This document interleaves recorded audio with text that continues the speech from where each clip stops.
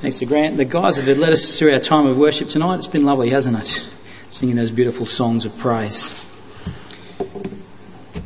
Let me pray. Father, as we just come now to the opening up of your word, and particularly to the second part in this series on dating, Lord, we just ask for your, enabling to be able to learn from you tonight, recognising that, this will speak to people in different ways. People are at different, stages in life.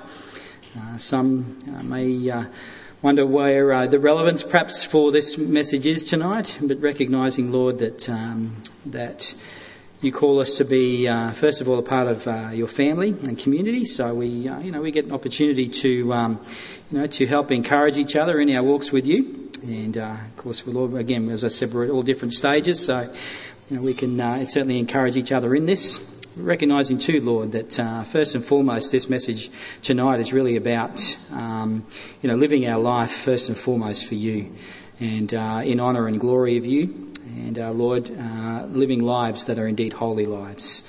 So we just ask, Father, that now as we spend this time together, you might encourage us and teach us through your Spirit. Amen. Well, we're into this last one tonight in this series on dating, in gender issues, and we are going to be looking at this whole aspect of dating, part 2 of the messages that we started last week. As we said last week, we began looking at this issue of dating relationships, and we saw that our world really seeks to shape us into its mould, doesn't it? That it seeks to make us in our lives to be patterned after its ways. Culture is designed to make us sort of fit in. And so, as culture sort of pushes us and wants to push us into a specific mould, a mould which, the world wants us to believe, a worldview, values and all those sorts of things. And we're told as followers of Jesus Christ that in fact we're to live differently in the world. And last week we looked at this particular verse from Romans 12:2, which says that we're no longer to conform to patterns of this world, but instead that we need to have our minds transformed by the renewing of God's word.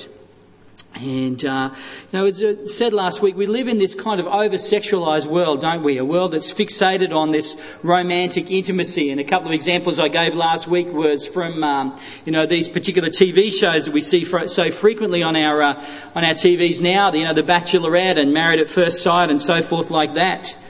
And as we see through these kind of programs and the world around about us and through magazines and newspapers and the media and lots of different ways, we see that our world has sadly, got this human sexuality. They've twisted it, and they've twisted it into something that is far different from God's good design.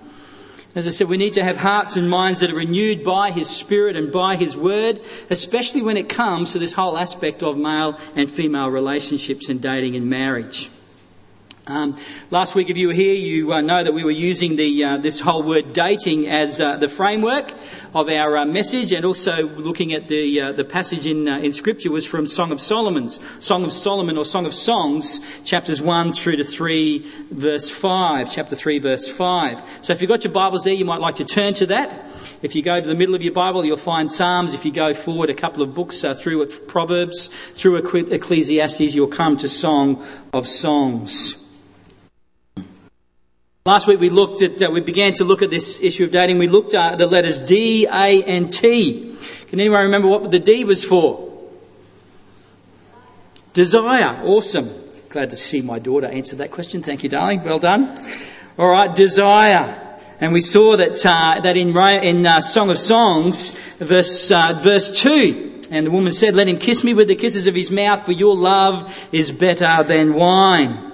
And we saw that romantic desire is very much a normal and healthy thing, but it needs to happen in the right context. And that context we saw was marriage. That God has designed marriage where we find the fulfillment of that romantic desire. Worldly culture, as I said, would have us believe that the kind of sexual love and desire between consenting adults is all good, regardless whether or not that couple has any kind of lasting commitment to each other or not, or even if that couple are of the same sex. God has designed marriage to be between a man and a woman, for life, to the exclusion of all others. And so when we see our world sort of, celebrating this romantic love in other ways, we just see how on earth, it has been distorted, how this romantic love has been distorted from God's beautiful design. So that was the D for desire. What was the A for? Can we remember? Now I'm making you think, aren't I? Admiration. Thank you. Awesome. Okay, admiration. As we saw last week, again, there is much more to love than just physical attraction. We saw that in verse 3 of chapter 1, particularly the second part of it, where the girl says, "Your anointing oils are fragrant. Your name is like oil poured out. Therefore, the young women or the virgins, they love you." It's at the end of the day, it's more important to have a character, a godly character than this physical appearance. And yet, we put so much emphasis today on physical appearance, don't we? Physical beauty is idolised in our world. But at the end of the day, the most important thing is not, as I said last week, that the woman is a candidate for Australia's next top model, or the guy is this chiselled sort of fellow with a six-pack and all that sort of stuff. But indeed, our main focus should be on the kind of character that they have. Your name is oil poured out, meaning that he is admired. This person is admired and respected by others. He is held in esteem. A man of integrity. Not just, as I said last week, some sweet-smelling, good-looking hunk who just happens to be a good kisser. Okay, that's what we were looking at. Okay. But what we need to remember too, okay, is that the person whom we date or we marry will never be perfect. So we need to make sure that we don't continually see them through rose-coloured glasses. That we need to have a realism about how we enter into relationships. That realism we sort of see in this video clip, which hopefully is going to come up now. Doug, can you play that for me? You'll see this girl is certainly not entering into a relationship with her eyes shut. Hey, I'm here for the inspection. Certainly. He's right over here. As we talked about on the phone, exactly what you're looking for. Right age. Great for kids if you're looking to go in that direction. And, well, I think the view speaks for itself. I'm not so keen on the view. And are you sure he's had a pest inspection? It looks like he has lice. Yeah, no, he does have a bit of a head lice problem. Guys, I'm standing right here. Yeah, look, he's got good foundations and, maybe he does need a lick of paint around the edges. It says he likes FIFA. He's a doer-upper. He has mother issues. A renovator's delight. Seems like a lot of maintenance. Guys, I have feelings. Look, I've got other interested parties coming this afternoon, so don't want to put pressure on you, but... Oh, no, Zach, didn't you say she was the only interest we had? Seriously? Look, we're not asking for much. It's just a one-date deposit and, you got to admit, he's got a certain country charm. I don't know. Can you throw in a bug bombing? Done. Guys, what are you doing? Guys, I'm still in it. Guys! We realised there was a hole in the market for a service uni students It's all right, could mate, afford. you can turn it off now. That's Thanks. why we're... Thanks, Doug. All right, well, as you can see, that girl was certainly not entering into that relationship with her eyes shut, was she? She was, asking all the right questions and that sort of thing. Poor fellow who obviously appeared to have a bit of a head lice problem. I mean, it's a bit of a funny look, isn't it? But, sometimes we can go into relationships and all we sort of focus on is the external and we actually don't get, we really don't ask those important questions. And that leads us to the next point, which is the T. And who can remember what the T was for? Trajectory. That's right. Excellent. In other words, what we're talking about here is what is it that we're aiming for from a relationship? Because dating should have a purpose or a trajectory. We need to be asking, is this person suitable for me to marry? Because dating is itself the forerunner to courting, that period in the relationship where you actually start working together towards marriage and towards actually, where you were actually remembering to, and it's all right, I've just had a bit of a tongue twist there, that you are entering into this relationship, you are moving towards this marriage, you are going to be looking at spending the rest of your life with one another. But what if you're not ready to get married? What if you're not ready to get married? Then we need to remember that if we're not ready to get married, then we've got to ask ourselves, then what is the reason we're dating for in the first place?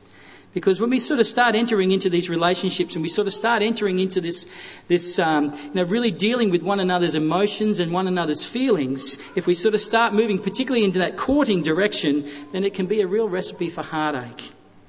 Main purpose, of course, in our lives is that we are to glorify God and not make marriage an idol like we make many other things in our lives an idol. And so, having sort of looked at covered those, the D, the A and the T, okay, there it is, our main purpose is to glorify God, alright? The other thing, just as I remember that sometimes we can think that marriage, is something to move to because we're actually looking for a source of joy and peace and purpose in our lives. We should never think that a spouse can bring all those things to us. That first and foremost, that has got to come from God and from our relationship with God. And so if we think that a marriage is actually, or dating is actually going to solve all of those problems about giving us a sense of happiness and peace and purpose in our lives, then we need to go back and ask ourselves the question, who is it that we're really living for? Are we really living for ourselves, or are we living for God? All right, so that covers the D, the A and the T. So, of course, in the next letter comes up is this intentionality. And I've put all the points up there because I forgot to put in the little, things step by step. So you're going to get it all at once tonight, okay? All right. So intentionality, as I said, this follows on from the previous point, and that once you've decided you're ready to find someone to marry, then it's important that you are intentional in what you are looking for. Know what you're looking for in a mate. Okay, and how to go about achieving this in the right way according to God's plan and purpose. Well, in this particular passage that we're looking at in Song of Songs, we find that the woman has already figured out what she wants, and she makes her intentions clear in verse 7. She says, "Tell me," to the man whom my soul loves, "where you pasture your flock, where you make it lie down at noon. For why should I be like the one who veils herself beside the flocks of your companions?" What she's saying is that, look, I'm quite attracted to you, and I want to know where you are. I want to come and hang out with you. I want to spend time with you. She knows what she's after. She knows the kind of person that she's after. She knows the kind of man that she's after. She can see that he's a man of character. She can see that he's a man who's obviously a hard worker. He's tending his flocks and things like that. And so she wants to get to know him a little bit more. And so she's starting to be a little bit more intentional in this relationship. She thinks that this guy's the man for her, and she's not going to be backward in coming forward. But that's not to say that she's actually overbearing or forceful in the relationship. She makes her feelings clear, yet she still wants the man to take the initiative. We see that in verse 4 where she says, "Draw me after you. Draw me after you. Let us run. Let the king has brought me into his chamber." She wants the man to take the lead in the relationship. Now, one of the things that sort of comes through here is that, that this woman is not at this stage going to allow herself to become too vulnerable. To become more vulnerable than is necessary. She's not going to gamble all of her heart too early in the relationship. And sometimes we can be guilty of doing this in the relationship. We can sort of just be, right from the word go, just be all in. And we need to remember that, we get to know people over time and not to just, put ourselves out there and everything about ourselves. For starters, girls, you can scare a guy. He'll run 100 miles if all of a sudden you're just going to be dumping everything on him right from the word go. Okay?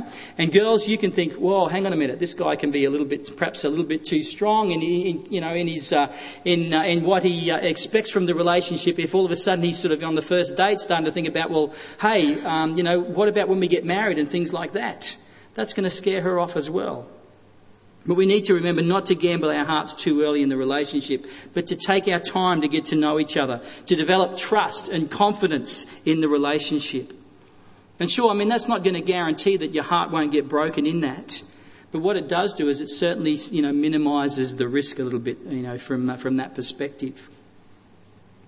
And once the feelings have been reciprocated by the guy, though, this woman then starts to think of building a life together with this man. We see this in verses 16 and 17 of chapter 1, where she says, "Behold, you are beautiful, my beloved, truly delightful. Our couch is green, the beams of our house are cedar, our rafters are pine." She's starting to think of the house that they might have, and perhaps looking ahead towards maybe a family or something along those lines, so having children.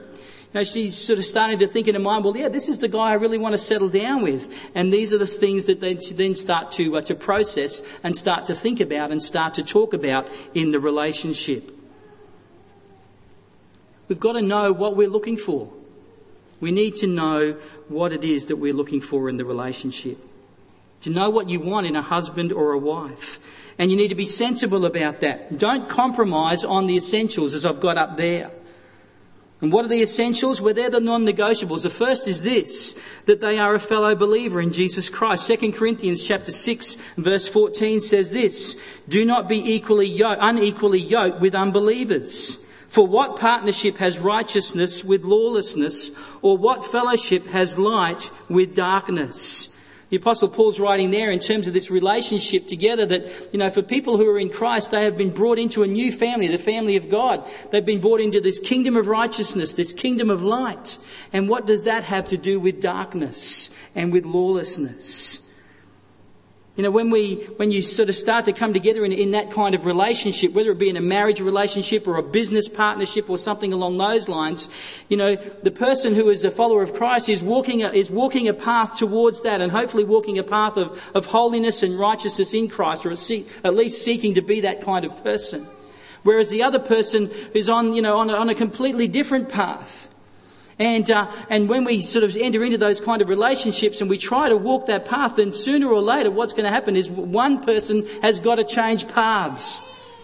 And oftentimes it is the believer who actually changes paths and actually walks away from their faith and walks away from God and His church.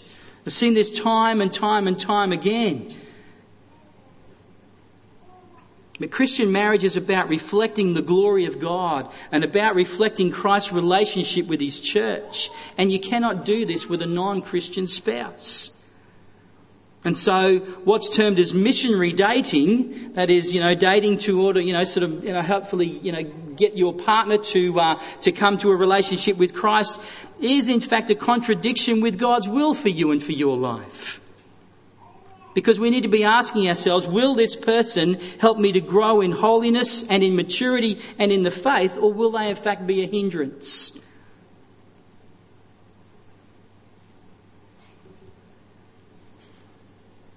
But we can ask ourselves that same question in any kind of relationship, can't we? Even with just friends.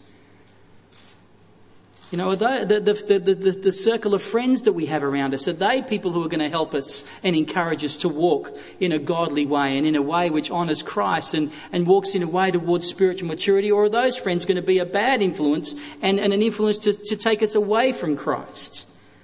Our social circles, and by the way, we're talking not just about young people here, but about all of us, folks, because we've all got friends. We've all got those social circles people whom we interact with. And yes, we're to be salt and light in the world, and we're actually to have relationships with people not of the faith, because we need to pour out our hearts and lives to them and encourage them to actually accept Jesus Christ as Lord and Saviour. But if the influence is coming the other way, then that's where we've actually really got to start, being very, very careful and very wary. So what are the other things that we need to take into consideration? Well, we mentioned earlier character. That's really important.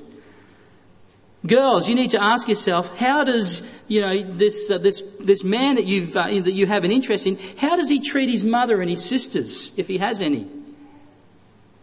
Because the way in which he treats his mum or his sisters or other women in his life is going to be a very much a key indicator to how he's actually going to treat you in the relationship. And if he's disrespectful of his mother, and if he's disrespectful towards his sisters and things like that, then you can guarantee that he's going to be the same with you as the relationship goes on. Guys, how does the woman conduct herself? Does she conduct herself with a sense of decorum and modesty and things like that? We can ask ourselves what that person's work ethic is like, whether or not they're a lazy person or whether or not they've actually got a good work ethic. They're a hard worker. What are their goals in life? Are you both actually, got similar goals, wanting to work towards together the same things? These are the kind of things that we need to actually get clear in our own minds, in our own hearts, before we actually sort of start to get even more serious about these relationships that we're entering into. Intentionality is really, really important. Well, let's move on to our next letter, and that is, of course, N. And the N stands for, it's actually not about you. Christian relationships, dating and marriage specifically, are not designed primarily to have our needs met, but instead to work together so God is glorified and the other person is affirmed and valued by our words and by our actions, that they themselves are built up in their faith. Look at chapter 2, verses 1 through to 4 in Song of Songs. The woman says, I am a rose of Sharon, a lily of the valley, a lily of the valleys. As a lily among brambles, he says, so is my love among the young women. And she says, as an apple tree among the trees of the forest, so is my beloved among young men. With great delight I sat in his shadow, and his fruit was sweet to my taste. He brought me to the banqueting house, and his banner over me was love. In these verses, we see this picture of a man and a woman treasuring and building up the other person. The woman thinks that she's just this plain old valley, this valley flower that grows on the plains and as I said, in the valleys, this rose of Sharon and lily of the valleys. These kind of little flowers are the wildflowers that grow in Israel and those kind of places, and they're all over the place. And she kind of sees herself as being a bit ordinary, a bit like, these kind of just ordinary flowers. Yet the man assures her that she is like a rose among thorn bushes compared to the other girls. How romantic. A rose among thorns, he says. As a lily among brambles, so is my love among young women. The woman says that her man stands out among other men like an apple tree in a forest. He provides comfort and security. He's a nourisher of the woman. She seeks to come under his banner, it says in verse 4, that family marker or identification of his family. So it points to a willingness for her to actually want to come under his family banner, under his authority, under his household, and submit herself to him. And it's significant that it's the woman who wants to come and sit under his banner and not vice versa. Yet her submission is not a negative one or an enforced one. She's not resentful of this. Because for her to be in his presence is like being at a feast. And his banner over her is love. He cherishes her. See, dating and marriage, they involve sacrifice and submission. We see this in Ephesians 5, verses 22 to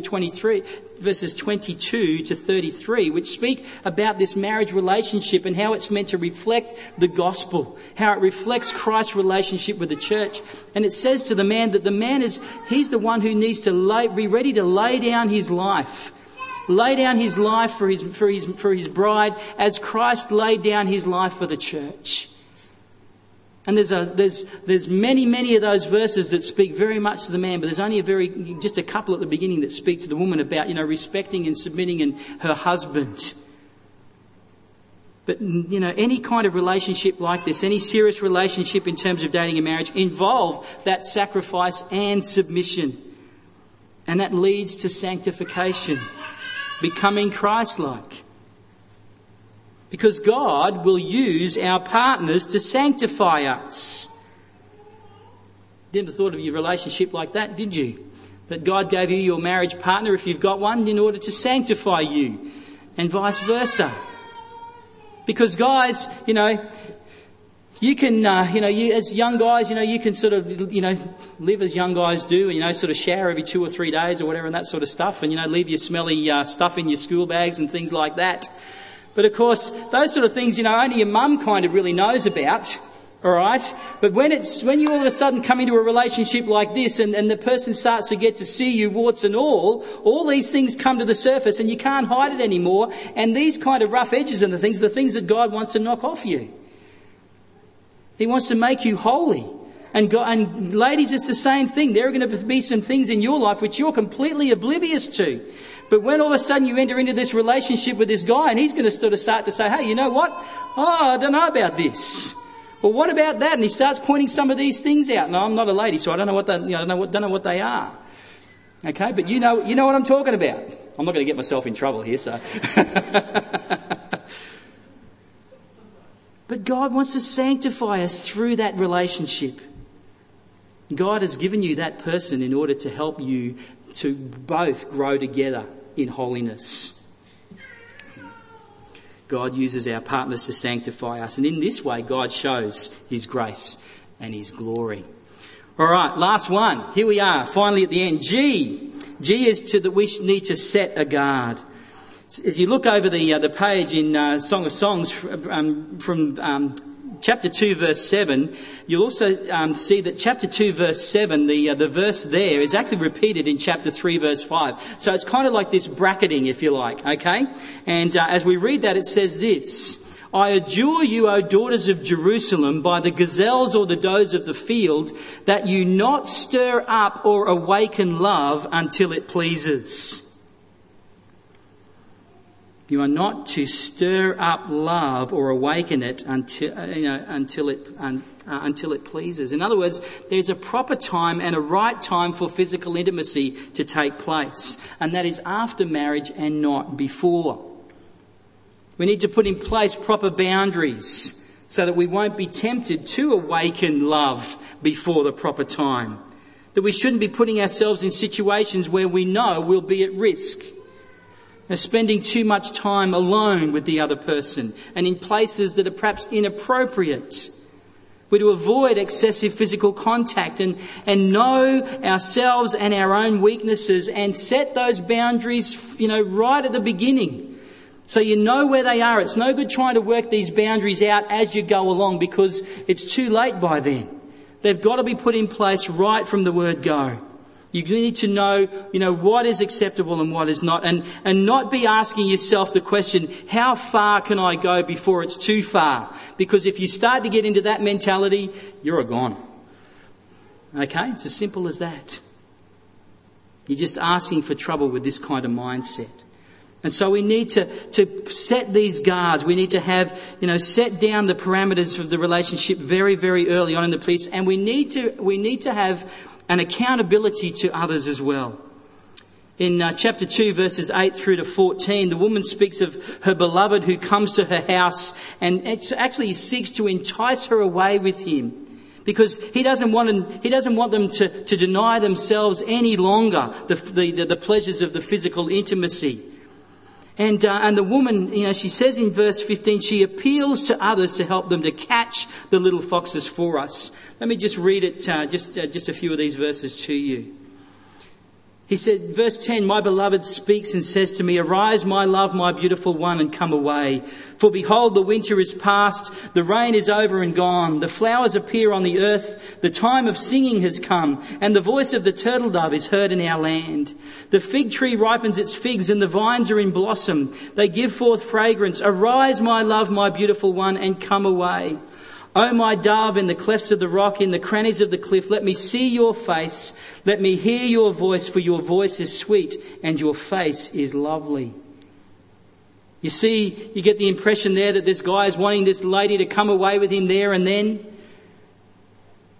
And yet she says, she actually speaks to people outside of the relationship where she says, catch the foxes for us, the little foxes that spoil the vineyards. For our vineyards are in blossom. What does it mean for them to catch the little foxes? What it's pointing to is the temptations that seek to spoil the relationship, to undermine God's proper and good purposes for the relationship. And there's a recognition, that this couple needs that assistance from others to remain faithful and pure within the relationship. And what we need to understand is that dating is a matter of doing our best to discern this person's ability to fulfill God's vision and purpose for marriage with you. And that means putting in these guards. It means being accountable, because while you might be the one to have the final say in the relationship, you might not be the best person to assess the relationship at every point.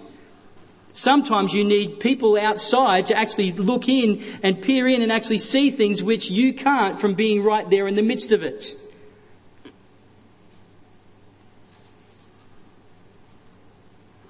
Just as in every other area of our Christian lives, we need the body of Christ as we think about, who to date and how to date and when to wed.